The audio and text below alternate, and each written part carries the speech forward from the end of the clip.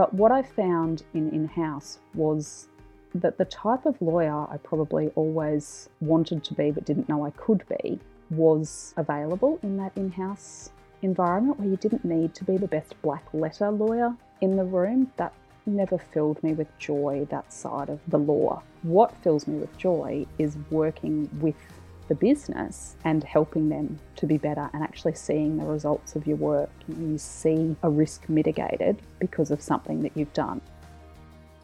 Welcome to the Counsel Podcast, a podcast about life as an in-house lawyer. I'm your host, Mel Scott, Senior Legal Counsel at a global technology company based in Brisbane, Australia. I am passionate about all things in-house and am so excited to share insights, interview key people in our profession, and demystify in-house practice. My guest today is Jodie Palmer. Jodie is the Vice President, Legal and Compliance at Volvo Group Australia. Jodie is an accomplished lawyer and leader who has made the transition from across industries at a senior level. Jodie and I met through the Association of Corporate Counsel's mentoring program, so I've experienced firsthand just how insightful and thoughtful she is. In this episode, we discuss a lot and we go deep on a common concern shared by professional women of a certain age. The mother of all questions: how do you manage the juggle between fulfilling career ambitions and young family life? Jodie's honesty is refreshing, and as usual, she gave me a lot to think about. Enjoy this episode with Jodie Palmer. All right, I have pressed record, so we are on. Jodie Palmer, thank you so much for joining me today. My pleasure. We've been meaning to do this for a while. You've been on my list of wish list guests or dream guests because I know how much value you have to offer, particularly to early and mid-stage in-house lawyers. And I know that from personal experience because I've had the benefit of being a formal mentee of yours with the ACC Australia mentoring program that we did many moons ago when we were both in different spaces and places and you were in a different job and, you know, things have happened and I'd love to get to that with you. But thank you for being here. And I will start as I do just for fun. And I'll ask you that if you had a limitless credit card and you could spend it at one shop, what shop would that be and why? I'm going to be very lawyer here because every time I hear you ask this, I think limitless doesn't mean you don't have to pay it back though. It just means it's going to be a really big bill when it shows up. Oh my God, Jodie, that is so true. You are such a lawyer right now. I know, but let's put that to one side. You know, I have everything that I need and the ability to look after my family in all of the ways that we need to. So for me, it would be somewhere like Costco where I could just open it up to a bunch of charities and ask them to come and get anything that they need for people who need it. Oh, that's beautiful. I love it. Thank you so much for your answer and for also pointing out the legal issues with my question. It's so funny. I love that. And I think I will have to put in some T's and C's to my questions so that all the lawyers feel more comfortable in answering and to confirm you do not have to pay back this imaginary, fictional fantasy credit card. All right. What I want to ask you is, what was your first legal job? And then how did you find your way to in-house practice? Gosh, so I did some work experience. My parents are still in Mackay. It feels weird to say that I'm from Mackay though, because I only lived there for 5 years and I've now lived in Brisbane for over 20. So I went back in the university holidays and did a bit of work experience at a firm up there. So that was enlightening, seeing the Mackay Criminal Court and things like that. So I think any kind of experience you can get at any kind of law firm is really useful in those early days in helping put some reality to the subjects that you're studying at uni and what it would actually look like to practice in those. So a lot of that just told me that I didn't want to go back to Mackay and have my career there. I had my sights set on bigger, more commercial work that I wanted to do. Yeah, I was going to ask you, did the criminal stuff pique your interest? No. Just solidified, perhaps not for you. Look, I'm an empath and I think I had enough self-awareness of that I knew that practicing law or even working in a completely different area that involved people's lives would be really difficult for me to leave at work and go home. So family law, personal injury law, criminal law, I often say to junior lawyers in my very commercial field that I've ended up in, the worst mistake that we can ever make is only going to cost someone money. It's just money at the end of the day. Yeah. This doesn't need you to be awake in the middle of the night worrying about this mistake you made. It's just money. So that was my way to, I guess, make sure that I could do my job and then leave it at work. Most of the time, we all have big matters that stay on our mind, but I'm never worried that someone's not going to have access to their kids because I didn't file a document on time, or their quality of life is going to be significantly less because I didn't win the case to the level that I wanted to get them the payout that they deserved, and those kind of things. And I have huge amounts of respect for the lawyers who practice in those fields because I just felt that I couldn't do it. For sure. I really like your perspective there, and it would most certainly help with your mindset and just the general day-to-day stress management, where we can pull back and say, well, look, this isn't going to affect someone's livelihood or life or family situation, as you said. The worst that can happen. Yeah, I love that. It's awesome. Right, so you've gone up to Mackay and had a bit of a holiday, an intern work experience. You've come back, finished law degree, and then worked in Brisbane, I believe, for your first kind of paid full-time legal employment. Yes, so I did a few clerkships. I did a couple of clerkships in Brisbane, and then I went to Sydney for a 3-month one because I was really interested in getting into a firm for 3 months rather than the 1-month experiences I've had, because it really seemed like you got to the firm, you did all the training, you settled in, and then you were finished by the end of the month. So I went down to Sydney for 3 months and did a clerkship with Mallisons down there with 50 other summer clerks in that intake back in those days when money was flowing in these big firms. And they don't do them like they used to. No. The big clerkship intakes. Wow.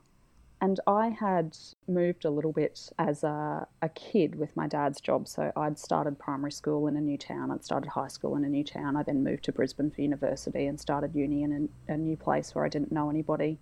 So Mallisons offered me a role, but I just couldn't move city again at the start of a new phase. I just didn't have it in me, I guess. So yeah, for sure. I came back and started looking around, and I actually ended up at a very small firm, which wasn't the path I thought that I would take. I was going to go into a big firm, and that's what law school kind of makes you think you want to do and everybody needs to do if you're going to be a success. But that isn't what panned out for me. A few things happened, but I went into a small firm, and what that did was give me the ability to run my own files as an article clerk. So I wouldn't change that experience for the world in terms of seeing what my life would have been like going in as one of 50 new graduates into Mallisons in that year. Very small fish, very big pond, and where I ended up was somewhere that I was able to develop much faster and show what I could do. And it's a great point that you make, because often when you're in law school, the only firms that are advertising to the students are those big top-tier firms that have the cash money to do it. But of course, as we know, there are hundreds of other firms to work for of all different shapes and sizes and specialties.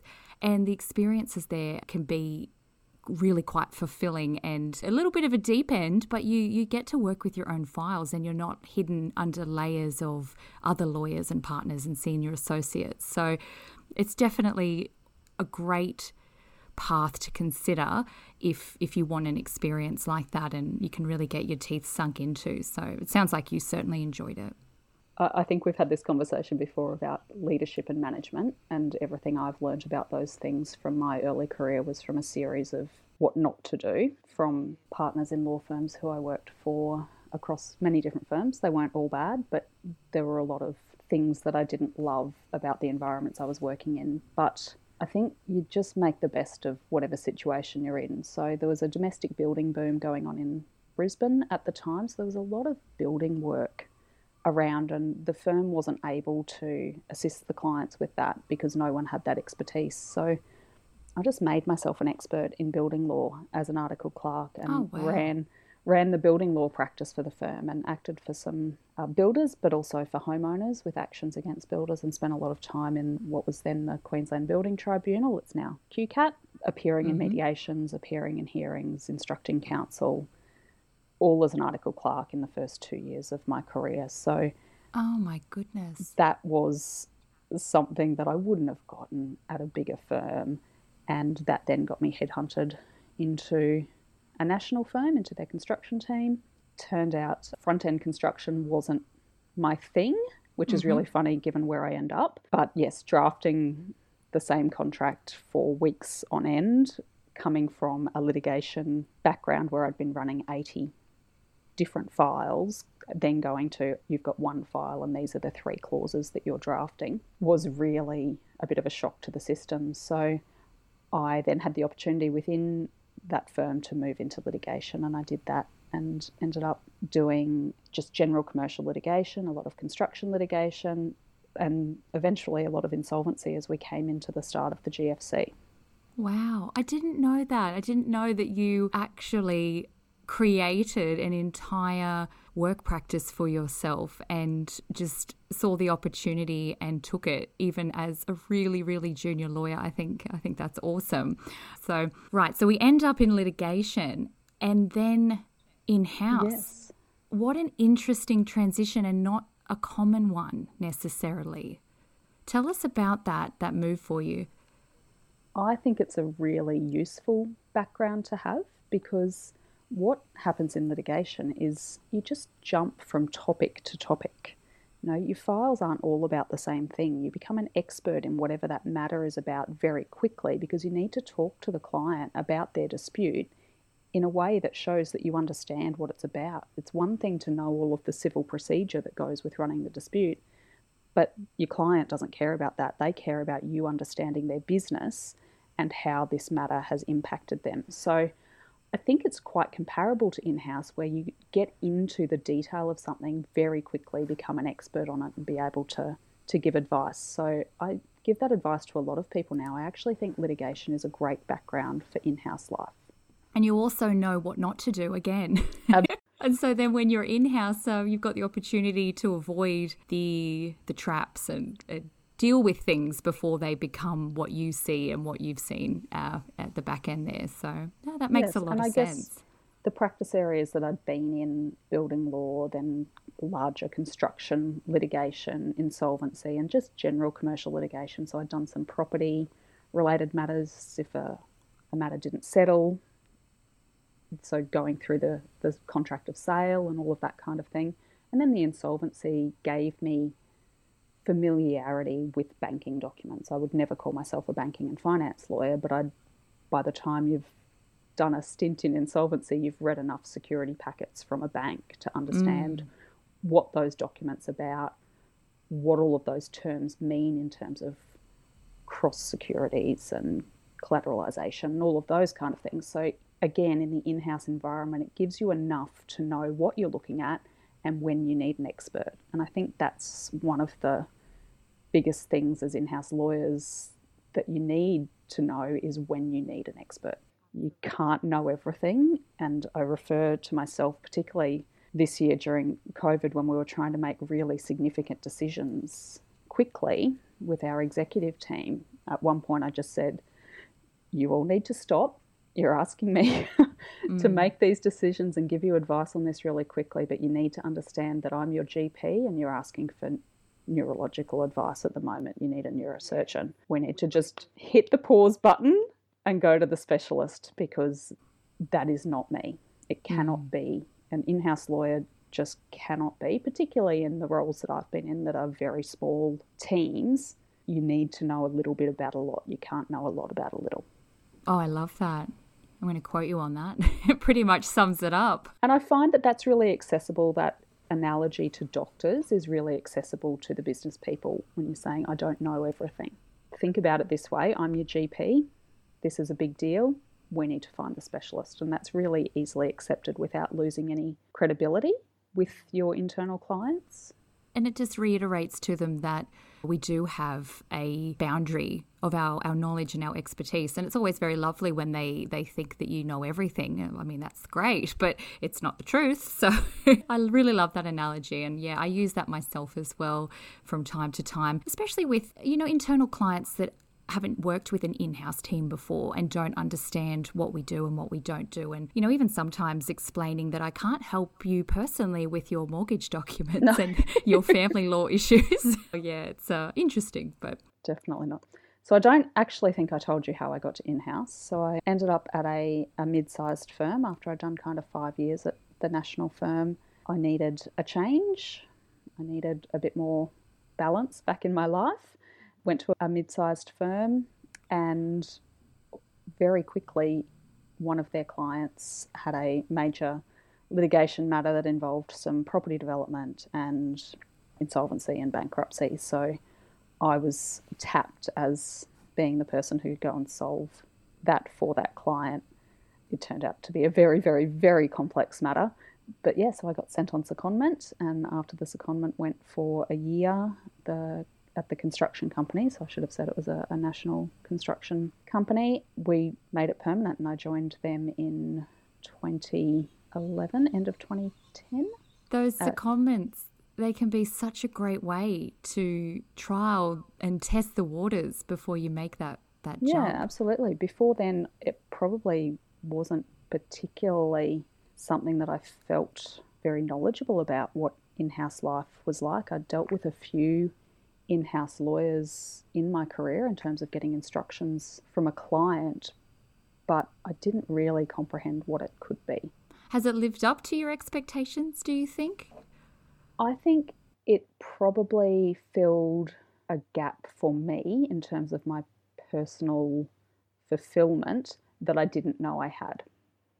I knew I didn't love being a lawyer. I don't think that everybody gets to love the work that they do. That's quite a privileged view of the world, to my mind. If you think about our parents' generation, where our fathers just went to work every day in the same job because they had a family to support, and that's what they did. There wasn't this constant search for personal fulfillment out of your job. I never really felt that I needed to find the thing that I was born to do. I felt like law was okay. I was good at it. Enabled me to make a reasonable amount of money for me to travel the world, and things that I get a great deal of enjoyment out of. But what I found in-house was that the type of lawyer I probably always wanted to be but didn't know I could be was available in that in-house environment, where you didn't need to be the best black letter lawyer in the room. That never filled me with joy, that side of the law.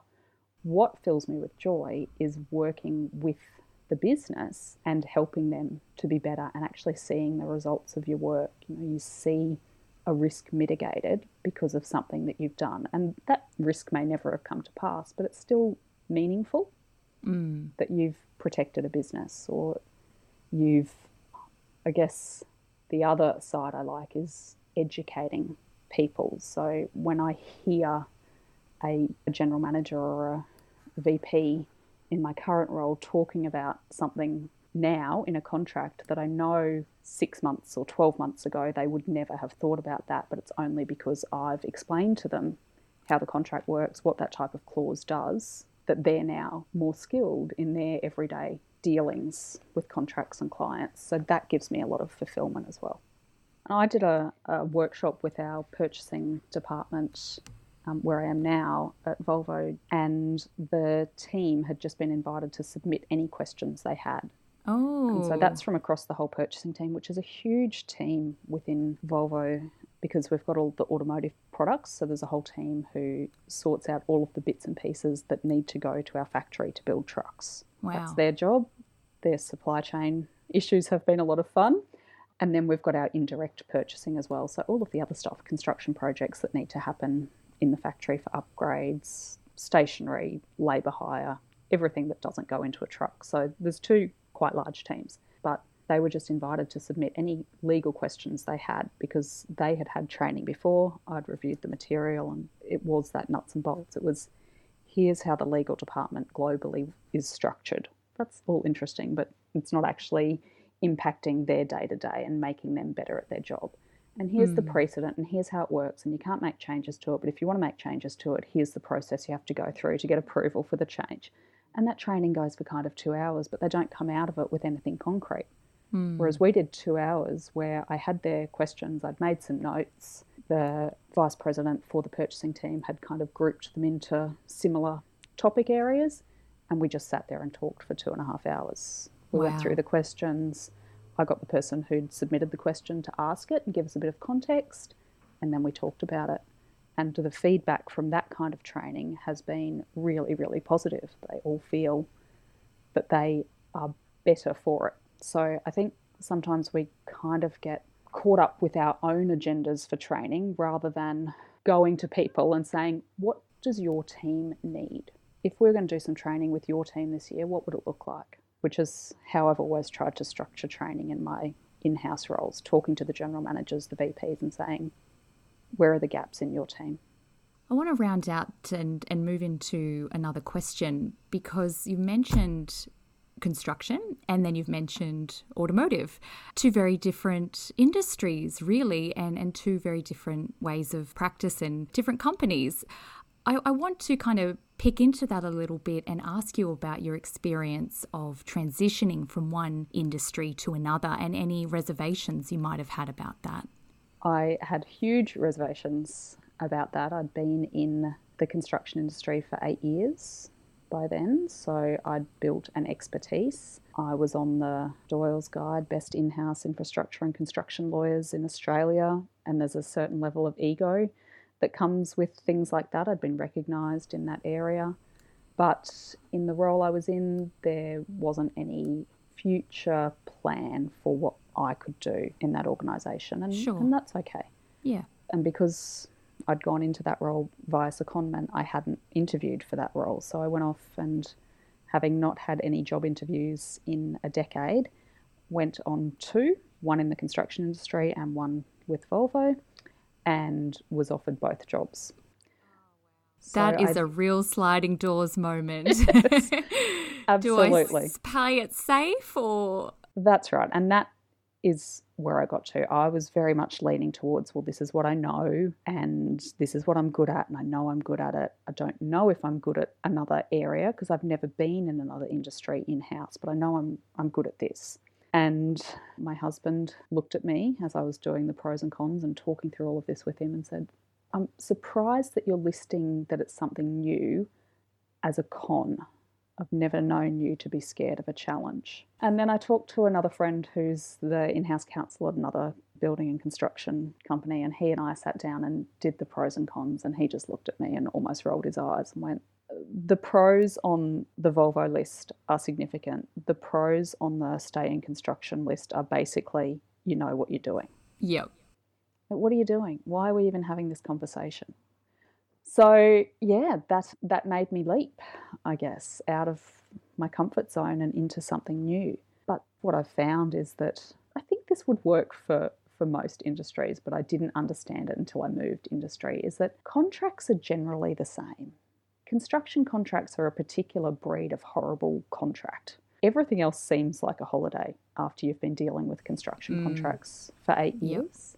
What I've also found is the construction industry, and I'm not the first person to say this is not groundbreaking, but there's some problems with the construction industry in terms of the way that the parties interact and view risk and the aggression that can be in not just the negotiation of the contract, but even in the drafting of the contract. You know, the position that's taken at the outset before you even step in is often very one-sided. And what I've found in a different industry, still dealing with some similar parties, we're just selling them trucks instead of building them a facility where they house their trucks, is it's just a different approach. The contract's fairly reasonable. You ask for an amendment to an indemnity that's, you know, fairly reasonable. They tend to accept it. It's just not that really high stakes, high pressure, high aggression level of contracting. So there's a lot of people in that space working hard on that, and I'm a director on the Society of Construction Law, and we're talking about what role we can play in trying to do that, but it's a big job to try and fix. So I guess that's been a bit of a breath of fresh air. I didn't realise maybe how much that just impacts your day to day, just working in that kind of environment where people are sceptical of each other. Yes, right. From the beginning, rather than trying to collaborate and work together about coming to a solution that works for both parties. So, and how do you feel, kind of 18 months on now after making that change? I feel really good. I think it's given me the opportunity to broaden my scope as well. So I now look after for Volvo the safety, health, environment and quality function as well. So that's out of the legal space for me to take a bit more of a leadership role in another area that's not my core area. So that's been really good. The faith that's been put in me by the president at Volvo and the rest of the executive team. But I just really like the Volvo style. There's a fairly good balance of gender on the executive team. So that's been nice that's just generally not an issue, the gender thing. I think coming from a Swedish company where a lot of top executives in Sweden are female, it's just not a thing in Sweden. Women work. The whole society's set up for women to work. It's just not a thing like it is here that we're trying to fight against the way things used to be. So that's been really refreshing. And I guess the other thing that I reflect on is the industry is different. So the contracts I look at are different, but the rest of it is the same when you're a general counsel. You're dealing with employment law. That looks the same wherever you are, the issues that you're talking about. The safety side of things, that compliance piece is always there. Competition law, it might look a bit different, and Volvo certainly has a much bigger competition law compliance element to it, being a retailer of trucks and also a franchisor of dealers. Yeah, I didn't realise. There's a whole new element of competition law that I've needed to get my head around. But you do that with your friendly, expert, external competition lawyer, and you continue to learn. So by now, 18 months in, I can answer most day-to-day questions without going to the external lawyer. But because we've done a training package that's not just been for our people, it's been for me. It's just cut out a little bit there. Can you hear me? So all of those kind of pieces of law, they look the same wherever you are. So I guess you identify a problem in the business, but you also train yourself up at the same time. I want to ask about working with recruiters and your experience of that when you were looking for your next role. You mentioned that you hadn't interviewed for, a decade, and it was quite a new thing to come back to. How did you find that experience, and what would you suggest to anyone who wanted to work with recruiters to make a move? I think the first thing that I did was just follow a number of recruiters on LinkedIn and just get a sense for which ones had the jobs that I was interested in. And I did that for about 6 months before I even started seriously looking. I then met with them, explained what I was looking for, where I was at, got some advice on updating my CV. And, well, for the legal field, I think the niche ones for me worked better at the level that I was at. So the ones who do those really selected roles, there's not that many in Brisbane coming up at the level that I was at of general counsel. So the ones who have a high volume of roles, I felt they didn't understand who I was and what I was looking for in my professional life, and didn't understand the value that I could bring. So I had my CV with them, and then I would see roles advertised on their LinkedIn that were basically the role I was currently doing, just with a different company. And I'd say, hello. Yeah, you've got my CV. I'm currently the general counsel in a construction company. This is a role for a general counsel in a construction company. You didn't think, and they'd say, oh, of course, we'd be happy to put you forward for that role. Right. Really? You're doing the work for them. Yeah. And so the smaller legal recruiters, I just felt it was a more personal service. So they would call me and say, look, I'm pitching for a role that's coming to the market that I think would be great for you. I'll let you know if I get it because I think you'd be good. And then I'd get the call from one of them to say, I didn't get it, but look out for the ad because I think it'll be really good for you. And then I get the call from another one saying, hey, I've got this great new role. I'm not going to advertise it yet. I want you on the shortlist before we even go to advertising. Awesome. Like, okay, like this is better. This feels better. This feels like this person, although they've got a financial interest in getting the right person for the role, but it did actually feel like those recruiters cared about me and my career and getting a good job for me to go into. And I think it's important, particularly when you've been in a role for a long time, your CV updating is not a simple process, because I was a senior associate at a law firm when I went in to my first in-house role. When I came out the other end, I was a general counsel. That's a very different CV, and it's a completely different structure. We're all used to, as junior lawyers, here's the firm I worked for, and here's the practice area I worked in, here's the type of things I did. Whereas at the executive level, it's really more a skills-based grouping of things. In this space, here are all the things I've got experience with. In this space, here's all the things I have experience with. Not, here's the job I worked in, here's all the things I did. Okay, that is such a different approach. It's a completely different structure, and that process, I think, took me about 3 months to get my CV into a state of an executive CV. And were the recruiters helping you with that? I got some feedback from them. So yes, just in terms of, you need to take this approach. Here's an example structure. Think about doing it that way so that people see really clearly the areas of their business that you can help them with. Got it. Awesome advice, Jody. Yeah, so it would have been good if someone gave me a really good, template and said, totally. here's a really good one. Just if you tick all those boxes, just make it look like that. So I did have to do a lot of work myself, but having that understanding of, right, that's what they're going to be looking at. They're reading a CV and wanting to understand what you're going to do. You're going to get in here on day one and you're going to improve HR, you're going to improve safety, you're going to improve purchasing. Like, here are all the things that you can help with. And that you understand how a business operates and is structured. For sure. Such good advice. Thank you. I'm going to take you to a completely different place now. And this is an area that we could talk about for hours and we only have minutes. And oh my gosh, I don't even really know where to start, but I want to talk about your experience with parental leave, motherhood, full-time work, being an executive in your role, and that juggle. Because, I mean, you know where I'm coming from. We've had this discussion before and it remains the same. I have so much, it's like a fear around taking those steps into family life because it looks really hard and really scary. But at the same time, I applaud you for being a vocal advocate, because you are someone that I look to in our industry to say, look, Jody's doing it. They all seem to be alive and well. It is absolutely possible. You cannot be what you cannot see. And I see you and I honour what you do and how you are. But I really want to ask, how do you juggle it all? I know that's so cliche, but tell me, please.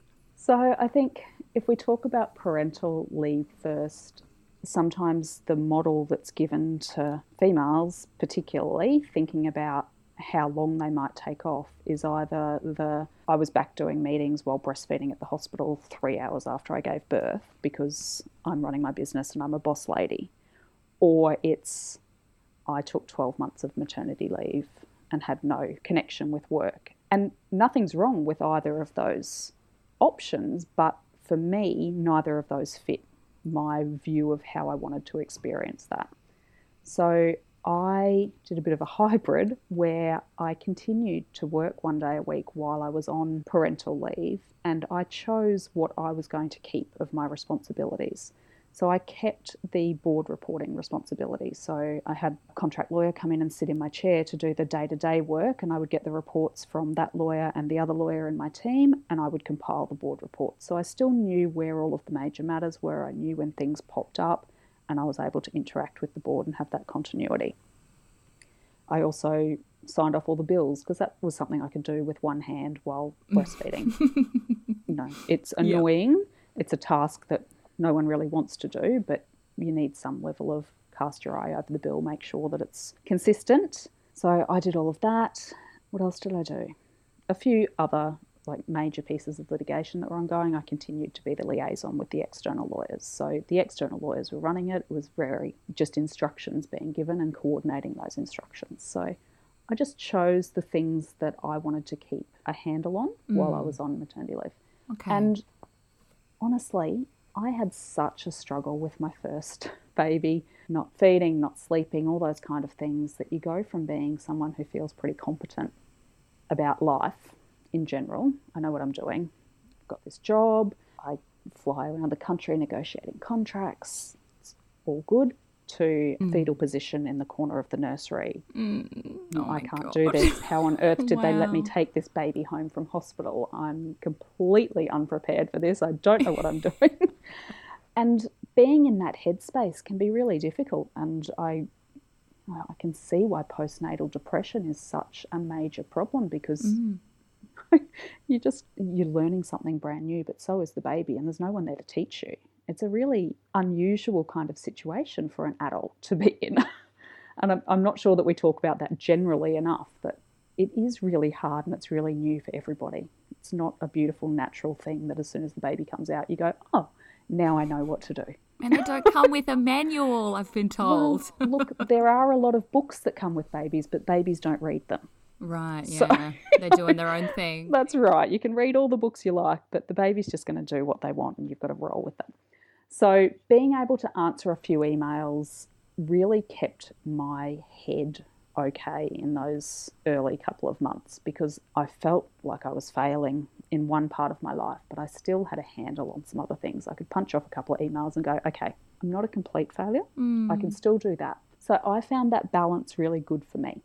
I don't have any problem with someone saying, do you know what, I'm just going to enjoy this 12 months with my baby. I don't want to hear from work. Nor do I have a problem with someone saying, look, my husband's going to be the full-time carer and I'm going to go back to work after 3 months. I think you find the path that works for you, but it's not it's not one or the other. I think there is a balance you can strike there, because you are valuable to your employer. If you've been there for a while, you've got all this corporate knowledge that a contractor coming in to sit in your chair to cover your parental leave is not going to have. So if you can identify some little pockets of things that you could keep working on, and whether it is non-time critical things, like, okay, while I'm on parental leave, I'm going to work on a few precedents, just things that you can keep doing. So I think we need to talk about that more, that it's not all or nothing.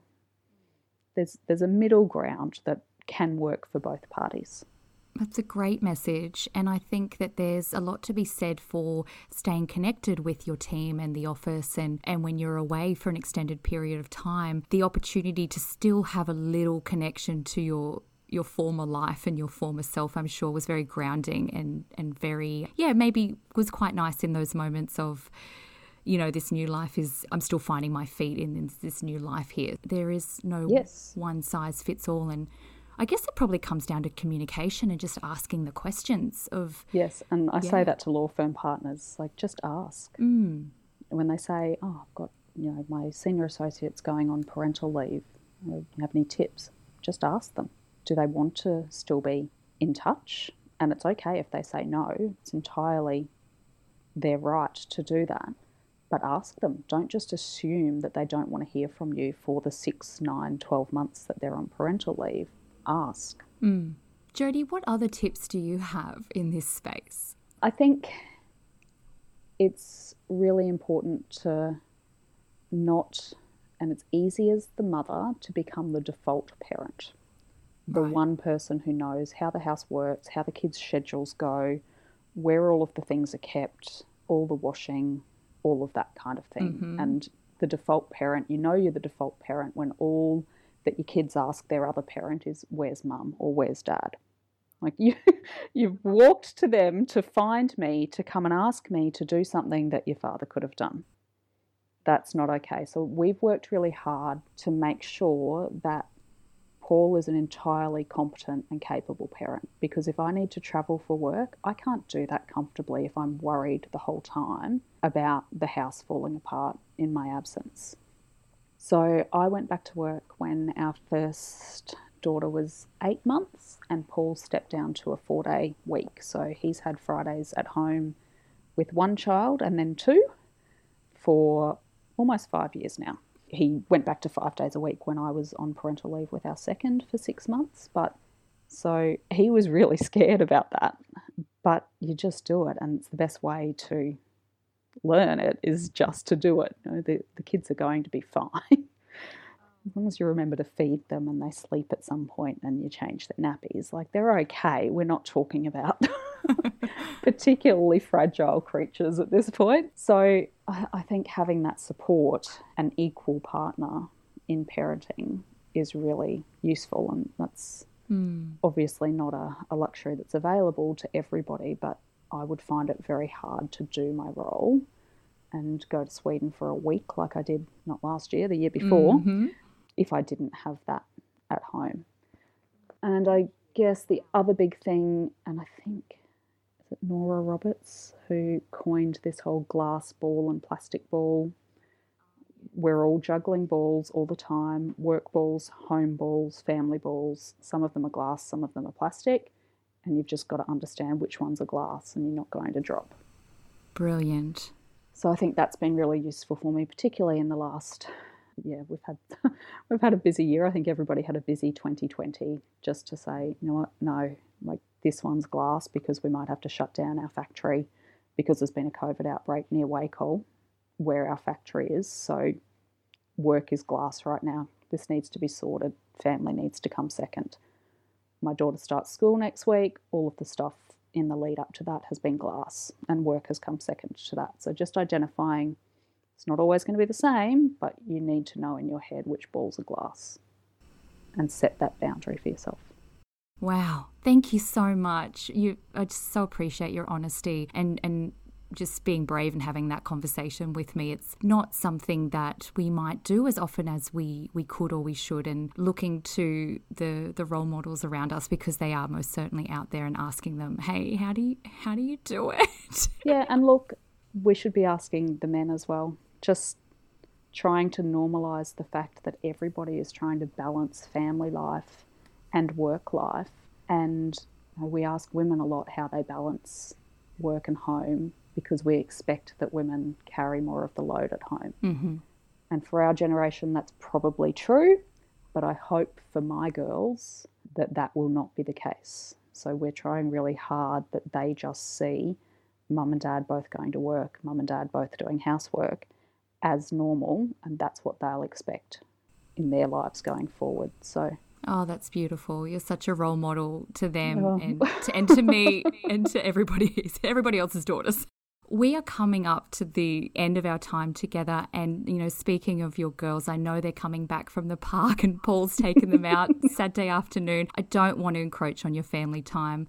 We could speak on that topic alone for an entire episode, and everything else that you have to offer in your career. There's so much gems of wisdom, and I offer to anyone, if you're open to it, to reach out to you on LinkedIn and have a connection and say hello to Jodie and ask any questions you might have about anything we've discussed, because I just think you've got so much to offer, and I hope that's okay. I hope flood your DMs. Absolutely.